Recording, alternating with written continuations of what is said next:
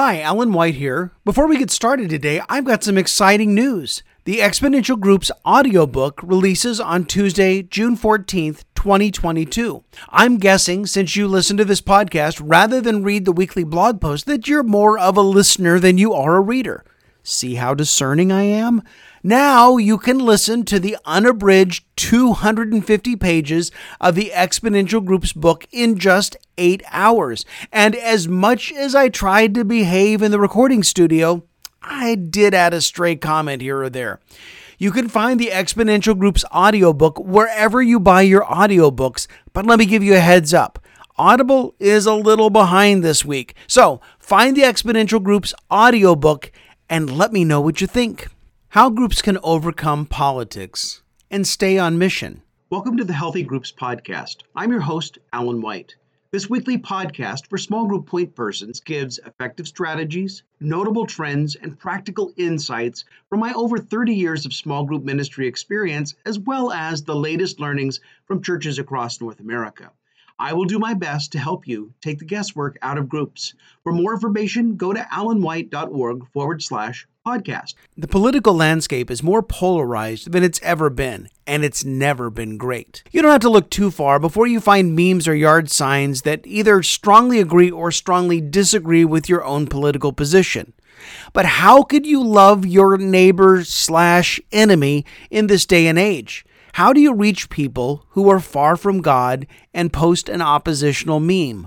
What if they show up in your small group? The challenge is to reach people with the truth of God's word by putting politics aside. If your politics get in the way of your witness, then your politics are more important than they should be. Your concern about political causes should be about the same as Jesus' concern. In my read of the Gospels, Jesus didn't have much concern for political causes. He stayed on mission regardless of the political situation. You have a right to vote your conscience. You have a right to hold a political opinion. But when does politics cloud the church's witness?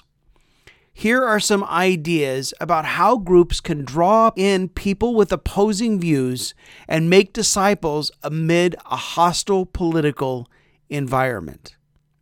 Choose relevant study topics. Your study choices should connect with people's felt needs. What are people experiencing right now? Many are facing stress and anxiety at unprecedented levels. Between the coming recession, rapid societal and cultural change, and the stress of life, people are at their brink. Bible studies like Get Out of Your Head by Jenny Allen, or Don't Give the Enemy a Seat at the Table by Louis Giglio, or Rhythms of Renewal by Rebecca Lyons are just a few great studies to help people overcome their stress and anxiety. People are dealing with many other relevant issues these days, like improving their marriages, becoming better parents, finding their purpose in life, and discerning what's ahead. You can find these and other great curated studies over at topbiblestudies.com. By inviting friends and neighbors to a Bible study based on a relevant topic, every person in your church can reach people who are far from God and point them to the truth. They don't have to agree on everything. Besides, what small group actually agrees on everything anyway? By connecting with people and supporting them in overcoming practical issues in their lives, groups can break through some of the barriers that politics creates. Stick with Jesus and what the Bible has to say. Over the centuries, the church has faced a lot. Whether the church thrived with a favorable government or thrived with a hostile government, the church has continued to thrive. But all along the way, the truth of God's word has held true. Jesus remains on the throne. God is a big boy. He can take care of himself. Once you've chosen a relevant study for your groups or have allowed them to choose the study based on the needs of their friends, then groups should stick to what the Bible says and avoid controversial issues. The goal is to win souls for eternity, not to win the next election. By creating an environment to accept people where they are, the group can show the newcomers the love of Jesus. Jesus is very attractive. Political agendas are not. By breaking down barriers to inviting others in, the Holy Spirit will do His work in their hearts just like He does in yours. This doesn't mean that people will change overnight. This also doesn't mean that they have to be in agreement with their political views or lifestyle choices. As the saying goes, you catch 'em, God'll clean 'em. Show God's love in practical ways. What are the needs you see around you? How could you help your neighbors? After all, Jesus boiled down all 613 commandments in Scripture to just 2. Love the Lord your God with all your heart and with all your soul and with all your mind. This is the first and greatest commandment, and the second is like it. Love your neighbor as yourself. All the law and the prophets hang on these 2 commandments. Matthew chapter 22, verses 37 to 40. How can you love your neighbor as yourself? First, get to know your neighbors. I've made it a personal challenge over the years to find something in common with everyone I meet. Now, with some folks, that's more challenging than others. Sometimes, though, I'm surprised that I have a lot in common with someone I thought I would have nothing in common with. When my kids are with me at the store, they're like, "Dad, do you know that guy?" And I'm like, "No." And they're like, "You talk like he's your best friend." I think that's how we should be. And I'm not an extrovert. Start with your neighbors' names. If they've just moved in, walk over and unload something from their moving truck. Introduce yourself and either continue helping or move on if you need to.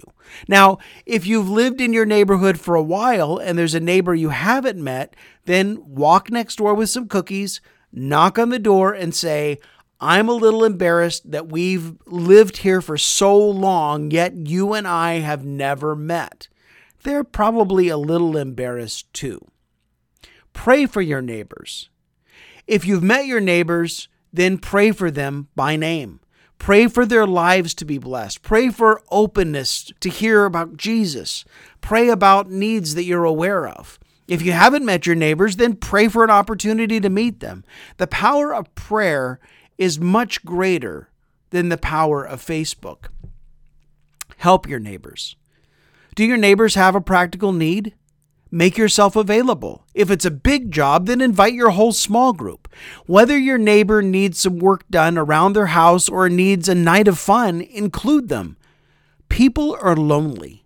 As my wife once said, people have more ways to connect than they ever have, and yet they are more disconnected than they've ever been. Facebook and other social media provide pseudo relationships, but lack the real personal connections that people need. By opening up and including others, you and your group are taking the first step in helping people find Jesus. Think about this. Pastor Jonathan Hansen from Hills Church in El Dorado Hills, California, recently told me most Christians are only 1 yard sign away from destroying their witness. How can you introduce people to Jesus when your politics keep getting in the way? Winning somebody to your political point of view is not nearly as important as winning someone to Christ. The change of a nation starts with the change of the hearts of individuals. Jesus came to seek and to save that which was lost. This should still be our mission.